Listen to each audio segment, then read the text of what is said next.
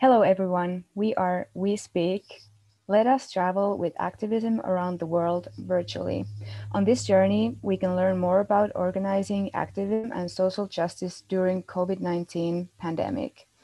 For this week, we're staying here in Mankato, Minnesota, with our special guest, Laura Schultz. Today's hosts are Alex, Julia, and Jenny. Laura Schultz is working here at the Minnesota State University as a director of Violence Awareness and Response Program. Welcome. Thank you. Thank you so much.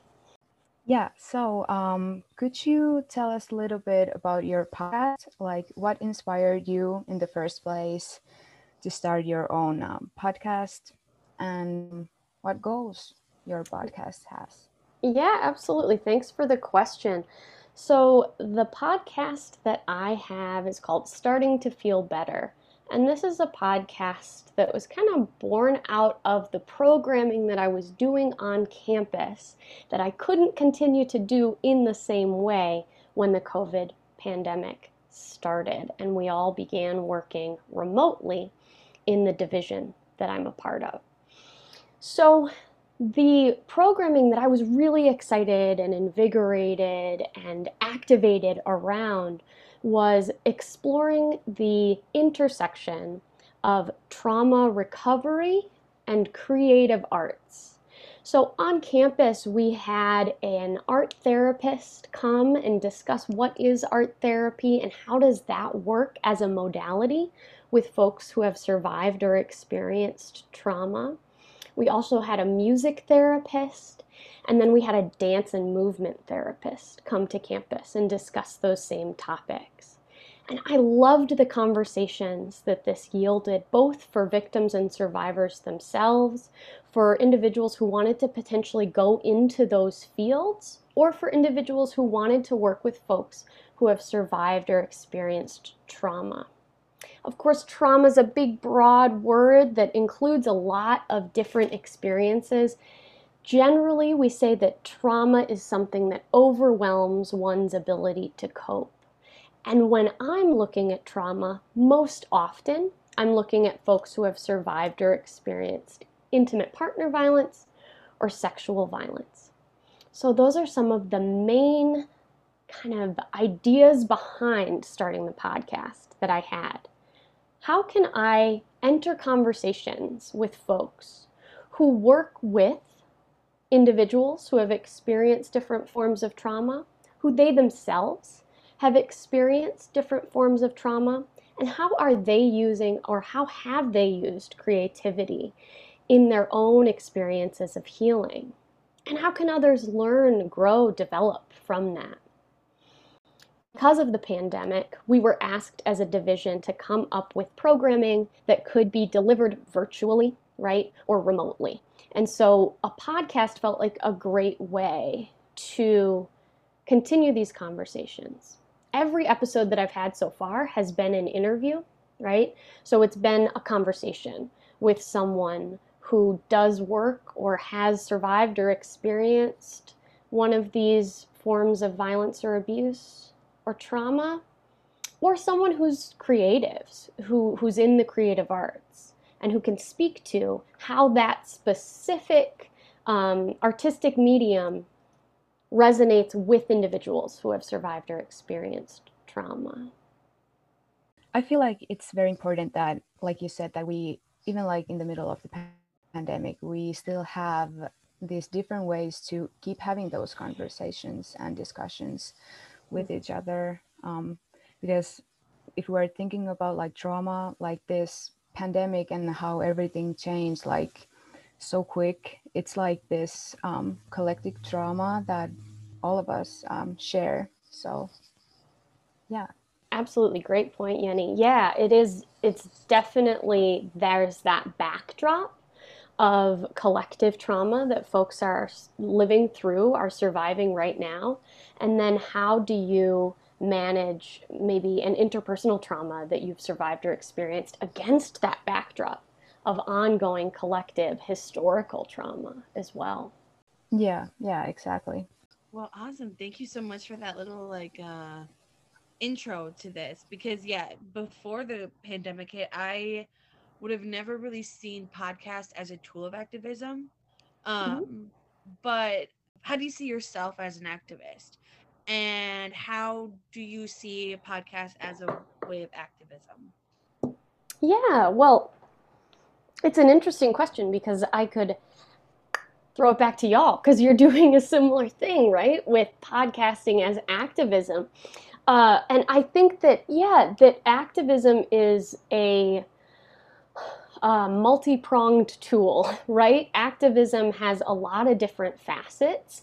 And as activists, we need to also have multiple ways that we can intervene, that this can happen on an interpersonal level, right? In the conversations that we're having or sharing through our podcasting or at the dinner table, right? It can also be more far reaching. It can have to do with wealth redistribution. It can have to do with the ways that we might lobby or encourage folks to vote in the interest of individuals who are experiencing oppression and trauma in ongoing ways in our society. It might have to do with lobbying our lawmakers, right? So activism can also be can begin with ongoing education. I think that's a really important part of our activism, that we continue learning and, frankly, continue unlearning. Right? We all know that we have implicit biases that need to be checked and rechecked, and we need to continue to kind of dig into ourselves and identify what are some things that I need to continue to work on, not get stuck or frozen in shame, but identify those implicit biases and then do the work that we need to do to become activists that are intersectional in the work that we do, that we continue to, yeah, really, I think not get frozen by by feelings of guilt when we identify that we have unlearning to do, as we all do. Yeah, I really love that. Thank you so much. I'm sure we all have experienced the feeling of I'm so small and the world is so big and I can Mm-hmm. only do so much.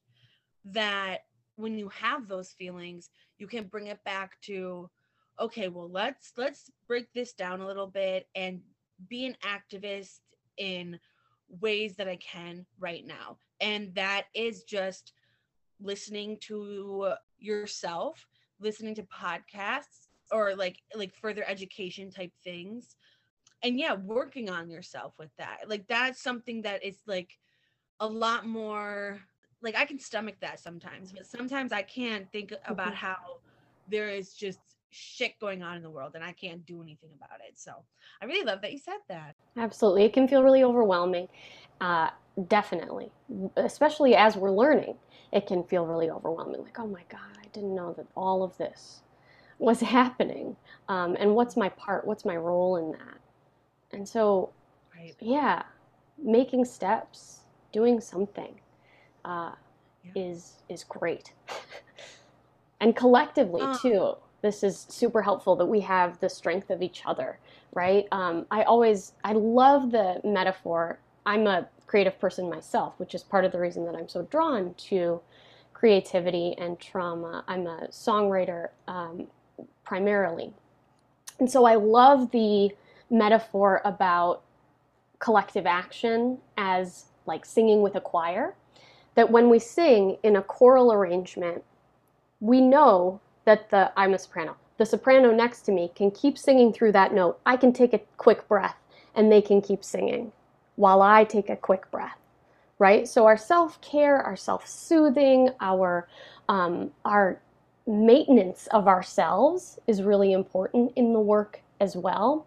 And when we're working collectively, we know that there are other folks who, in that moment, when we're taking a quick inhale, that they can continue singing, that they can continue the work. And we know we'll come back. We just have to take that quick breath. I just absolutely love that metaphor. I also love that because I am a true ride or die choir kid, and there is nothing quite like the wall of sound you can create with others. I don't think I've ever had a community so close and so different and diverse as a choir. Oh, I love it. Anywho, Yeah. Yeah, and so it's through all of the differences of those voices that we can create something incredibly beautiful that we couldn't do with just one voice. It just isn't the same. You can make beautiful music on your own, of course, absolutely. I'm not saying you can't. But all together, you mentioned this sort of wall of sound, right? And this sort of full body experience that if you're in choir or you've ever been in choir, you kind of know, or probably in a symphony or an orchestra, you know that sensation of like, we all did it and we hit that note or we got that interval and you just resonate. You just kind of buzz with the energy of that. We get that with other people in the way that we can't get all alone. love that conversation. Yes. How do you find the people that you interview? Kind of what does that look like for you in when you go through that process of maybe an idea and finding someone who fits that idea that you have? Yeah, definitely. So, probably not dissimilar to yourselves. I started with folks who I know really well, who I knew I could have conversations with, who I would feel comfortable talking with as I was developing how to do this thing, right? How to have a conversation that's being recorded and make it feel comfortable and like we're just hanging out, right? There's a real challenge there. When you know that you're being recorded for something. So I wanted to work directly with people who I knew really well. So my sister is an art therapist. So she was one of my first interviews. She worked for a long time with children. So she spoke to some of those like postpartum traumas that folks have survived or experienced, and the way that creativity, the way that art therapy can be a great vehicle. Or I love this conversation too with art or creativity, that it can be a container for the experience or for the trauma, right? That we create this container through a song that we write, through a song that we're talking about, through a piece of art that we make, through movement. This is the container for us to then be able to discuss and talk about, have a little distance from that thing.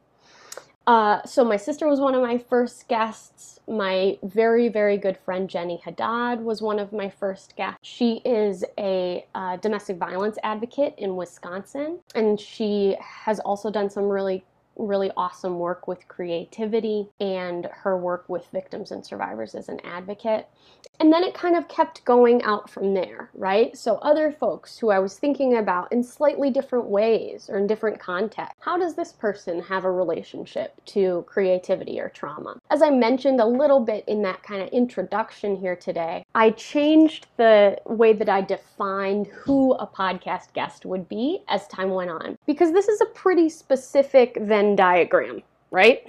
This space in the middle is pretty specific. Someone who works with victims and survivors of trauma, and someone who uses creativity to work with victims and survivors of trauma. And I realized that creativity can be so many different things. It doesn't need to be a specific modality. It doesn't need to be like I talked about, these kind of fine art, sculpture or painting or drawing. It can also be creativity of thought, thinking about things a slightly different way, using metaphors to describe or discuss trauma can absolutely be creative, right? So I began to think slightly differently about the ideal guest for the podcast. And I talked with them about, what do you think about how the work that you do as a writer, as a poet, as a musician, how do you see that intersecting with, Jenny, as you mentioned at the top of the podcast, this collective trauma that we're all surviving right now, especially around racial injustice, especially around the COVID-19 pandemic? How do you see your art speaking to that collective trauma? What do you see your role as an artist in this experience of collective trauma being? So as I continued with the podcast, the more comfortable I felt reaching out to folks who I had never met before. So It was, to some degree. Some of those interviews were, I kind of knew this person and they thought this person would be a really good fit. In season 2, reaching out to folks because I knew the way that the podcast was going to run. I had a sense of the questions that I was going to ask and how to respond when the answers came back, right? So the more comfortable I got, no as well. So with some of our past people we've had on here, we've talked about how difficult it was to suddenly make all the changes with their work and their activism, when at the same time there was really that personal aspect that all of us had to adapt to in this new situation that kind of changed our lives. So one of the questions that I asked every guest was, what are you doing to remain grounded and connected during this time? Conversation helped me a lot. Remaining connected to friends, family, and loved ones was huge throughout this strange time in our lives. Throughout this pandemic, throughout all this quarantining stuff, started about 17 book clubs with friends and family. I started probably 5 book clubs, right? So I'm reading about 5 books a month. That's great. It also is a great way to have some structure. And so we want to be able to bring structure to that chaos. And then I have one with a friend from undergrad as well. Some of them are weekly, some of them are monthly, where we are getting together to talk about one specific thing. We're seeing each other. That's been amazing. Creativity has been really important for me too. I write some poetry, I write some short stories, but like I said, mostly I think of myself as a songwriter. And at the beginning of the pandemic, having a couple of thoughts, I'll share both of them. At the beginning of the pandemic, we were doing a lot of songwriting. I was doing like weekly songwriting sessions with my partner, Colin, and a colleague from the art department at MSU who's also a songwriter. So we would get together on Zooms. We would have I would give myself 2 hours to write lyrics and music and record a song, and then we would play them and talk about them together. That felt great for a while. And then I have to tell y'all, it didn't feel great anymore. The creativity that I needed to kind of manufacture and then have a thing felt like stress. It felt heavy. It felt like anxiety. It felt sad because I'm also a performer and we weren't performing these songs. I was writing a song that wasn't ever being performed. And how good that can feel. It's similar for me as a band member. Right? That moment of other people heard this and got it and were into it and had a response. And I'm connecting. That connection wasn't happening after the song was written. So I had to step back from that and not judge myself too harshly. And Alex, I think that's a big part of this for me, is recognizing that self-judgment when it comes up. Oh, Lori should be doing this. We gotta watch our shoulds, right? Should I? Who says? Who's telling me I should? Maybe I need to move back a little bit from that thing. That thing used to be really comforting. Right now, in this moment, it's a little bit painful, and that's okay. I get to feel that, and I get to step back from it. Yeah. So to manage, to deal, a lot of it was connecting with other people. A lot of it was using creativity a little bit differently, right? Through reading nonfiction, fiction, and then talking about it, picturing as we're reading, having some of that creativity come through. And then how podcasting changed my relationship to activism. I think that, like we talked about earlier, it's not something I would have thought to do if the pandemic hadn't started. I would have continued bringing folks to campus to have these conversations in a sort of one-time deal, right? That's what those presentations on campus usually were. Somebody came, talked about the thing, it happened for the people in the room, and then it was done. And now we've got these conversations that I can go back to. I can listen back to what Bridget Weber said about creativity, right? I can listen to Kirsten Cron Mills talk about writing and activism and get inspired again, over and over again. So it changed the way that I think about programming. Yeah, and I think it changed some of my own relationships to technology. I mean, shoot, I wasn't doing any, I didn't even know what Zoom was a year ago, right? I didn't really think about editing spoken audio in I just use GarageBand, right? I wasn't thinking about any of that stuff before. So I think it changed the tools that I use as a programmer, as an activist as well. Yeah, I think that's definitely been one of the biggest struggles of the pandemic for activists, especially like those of us that are just getting started. So what tips would you give to young activists who are really wanting to do something but are kind of struggling with how to start, especially with kind of the limitations that this pandemic has presented? Yeah, I'd say you don't have to do it alone, right? So if you are, as a young activist, you're looking around you and you're like, how is everybody doing that thing? You can reach out to them. You can ask them, right? You can reach out. We were just having a conversation, my partner and I, last night about like Instagram, sort of, especially for us, has broken down so many walls about like, oh, I could never talk to that musician. I could never contact that podcaster. In some cases, I could never. I'll never meet that author. As you all had in one of your classes, right? An author came in because somebody reached out on Instagram. This breaks down some of the formalities and gives us more of an opportunity to connect directly with folks. So I would say that if you're just getting started and you're seeing and feeling overwhelmed or feeling flooded by how much other people seem to be doing, you can reach out to them. You can check in. Not everybody will respond, but some people will. And I certainly, when people reach out to me about the podcast, yeah, I'm happy to tell you all about what it was like to start it. And a lot of people are the same. A lot of people are more than happy to tell you how you might get involved in the thing that they're doing, in the work that they're doing, or how you might start something yourself. Just really feeling as though you're a part of a collective. You're a part of a larger group. It's not just you, and it doesn't have to be just you. You can learn from others, and others are willing to teach. Definitely. And I think that touches on a lot of different things. I think there's really a stigma that like you have to do it all alone sort of thing. And I really like that you pointed out that we all are part of a collective, and it is important to, whether it be doing activism or just living through the pandemic, to reach out to people and really get other people's help if you need it. And then the other thing is that I think a lot of people think of activism as like going out and protesting in the streets, which I mean, some people are doing during this time, but others don't feel safe doing it because of the limitations of the pandemic. So it's definitely good to know that there are other ways to be creative other than just kind of being on the front line, sort of.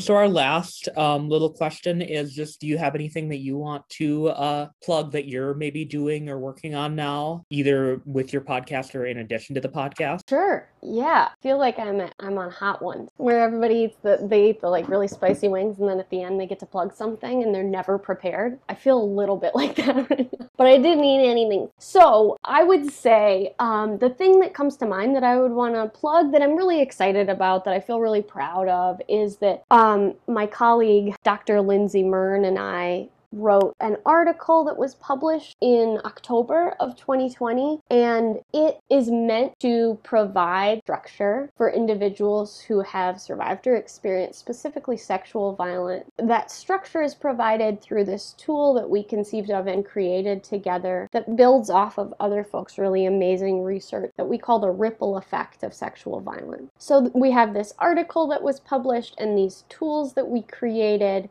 There's the ripple effect, and then there's the healing wheel as well. So the kind of flip of that, which is, how can I soothe? How can I comfort? How can I provide self-care when I'm experiencing these ripple effects of sexual violence that the trauma caused in the short term and the long term of my life? Yes, I have actually read that article, and it was really good. And because I have history working as an advocate in a shelter, so I really feel that it has so many points about the healing, because sometimes we like focus on the bad things, and then we forgot that we are able to heal. Mm-hmm, absolutely. Yeah, there's hope, there's resiliency, there's strength.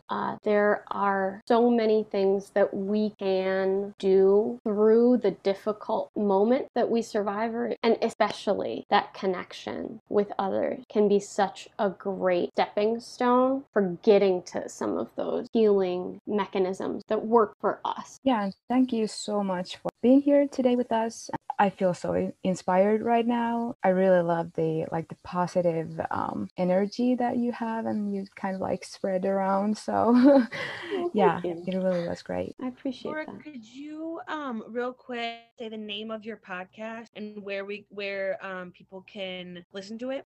Yeah, absolutely. So the name of the podcast is Starting to Feel Better, and it's available on Spotify, on Anchor, on Google Podcasts. Usually, yeah, they're between like a half hour and an hour long. I try to give you a little sense of what each episode's going to be about. Laura, thank you so much for being here today with us. Thank you so much, Laura. Thank you for listening to our podcast these past few weeks. We have lots of fun making these episodes, and we hope that you enjoyed listening to them. Keep an eye for more projects from the We Speak group. Bye!